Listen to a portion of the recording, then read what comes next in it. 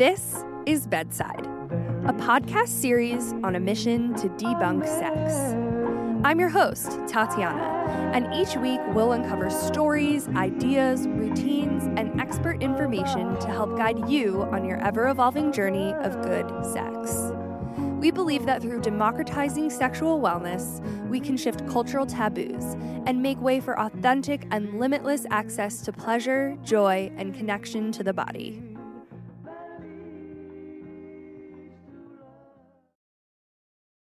Hey everyone, and welcome to another week of Quickies.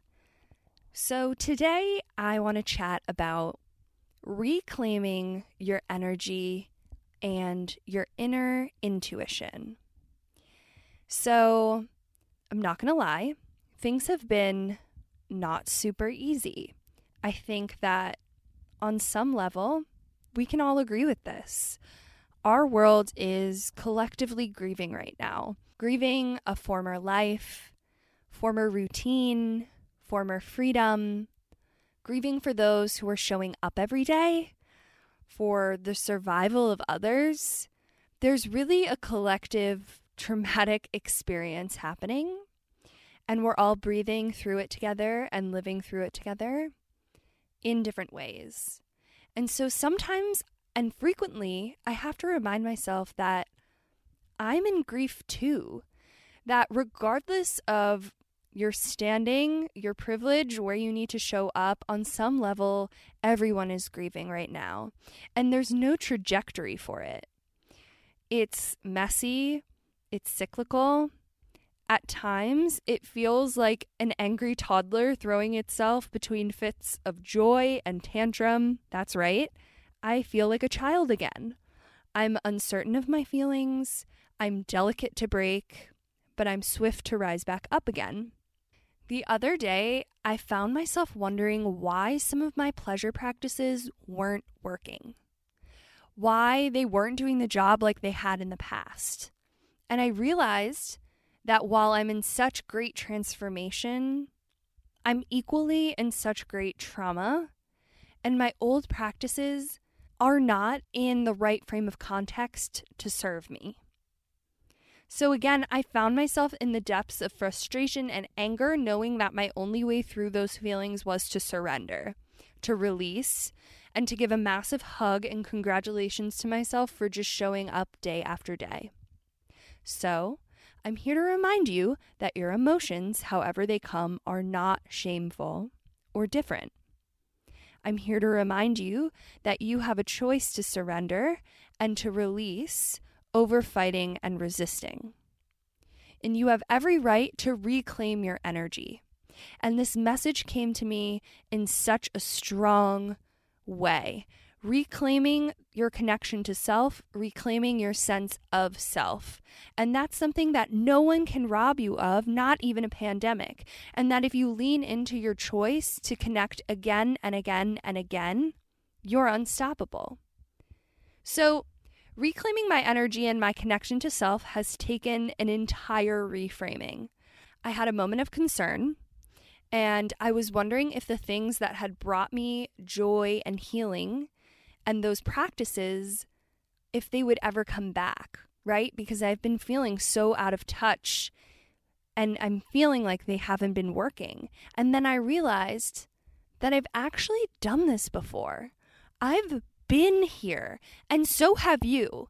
The only reason that I have the know-how is because I've walked this walk many times, reclaiming and reframing my pleasures and joys. I'll share a quick story. I used to be a competitive runner. It was in high school, and it was my pure joy to just get outside, travel terrain, and rely on my meditative breath to take my body to a whole different energy field. But it wasn't always like this. If anyone has done competitive sports, it's intense. And performance anxiety stayed with me long after my competition days. And with a combination of other things happening in my life, running actually became my enemy. And that was probably for about 2 years. Where running was once a cure-all for anything that was going on in my life, I could just hit the road and clear my head, I would quite literally go on runs and black out. And it was later determined by my beloved therapist as panic attacks. During that time, I couldn't even go to a yoga class without having to leave the room and experience the same level of panic. And so I was wondering if I'd ever get back to my love of movement.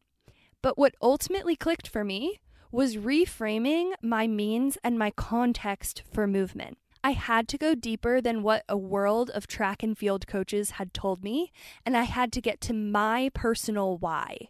My why no longer was to hit a certain time or beat the girl behind me. My why had to shift from performance ideals to the ideals that I actually care about, which is mental health, my well-being, my peace of mind, getting outside and experiencing nature. That's my spirituality. And when I tapped into that, that became the absolute magic of my practice. And now I have running back. It took a lot of work, but that is my spirit in my practice. My practice can't be defined by anybody but myself. And I want you to take that with you, that if you're feeling out of sorts and like your old tools and your old pleasures and joys aren't working for you, we have the opportunity to reframe our whys. And the best thing about it is that you can change and manipulate your why anytime. You can add things on, drop things, switch it up some days, rewind, reverse engineer your pleasure exactly how you please.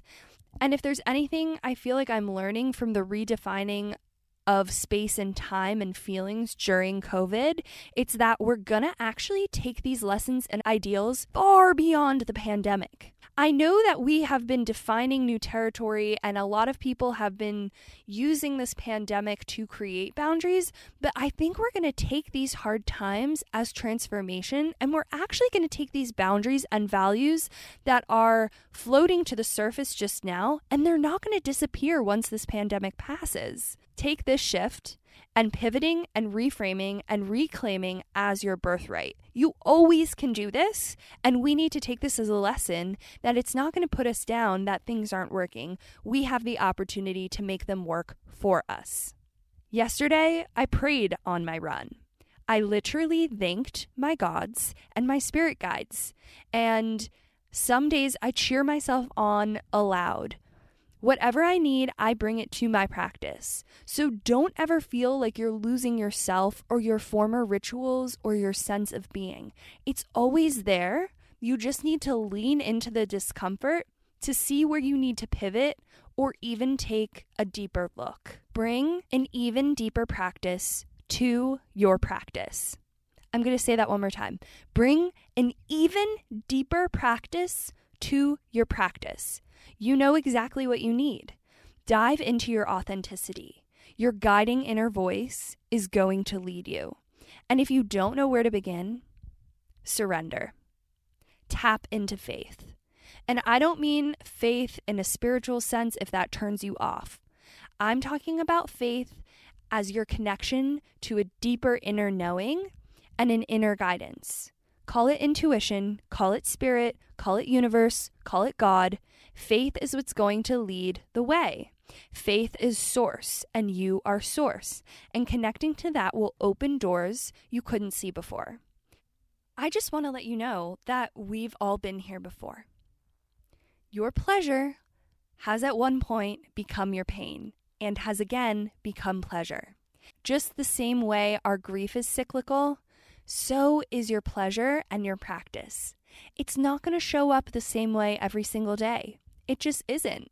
And so we have to be flexible around that. And we have to reclaim our energy. And we have to know that it's limitless and that it's going to show up for us in different ways. And we can't be hard on ourselves for that. We have to respect how our energy and our pleasure is going to show up. Some days it's so messy and it's so sloppy and on the ground, and other days it feels like it's picture perfect. And that's just the way grief works. The emotions of this pandemic, everything is so normal. And I want you to know that you have every single tool within you to reclaim your energy and to reframe your pleasure practice. So with that said, you got this. You without a doubt got this. And you're exactly where you need to be. Thank you so much for tuning in this week. And I'll catch you next. Thank you for listening to the Bedside Podcast. If you liked this episode and want to follow along with similar stories and interviews, be sure to check out our Instagram @thebedside and thebedside.co online. Make sure to subscribe, leave a review, and of course, share with your friends. It's the best way you can support us and our good sex mission. Thank you for listening.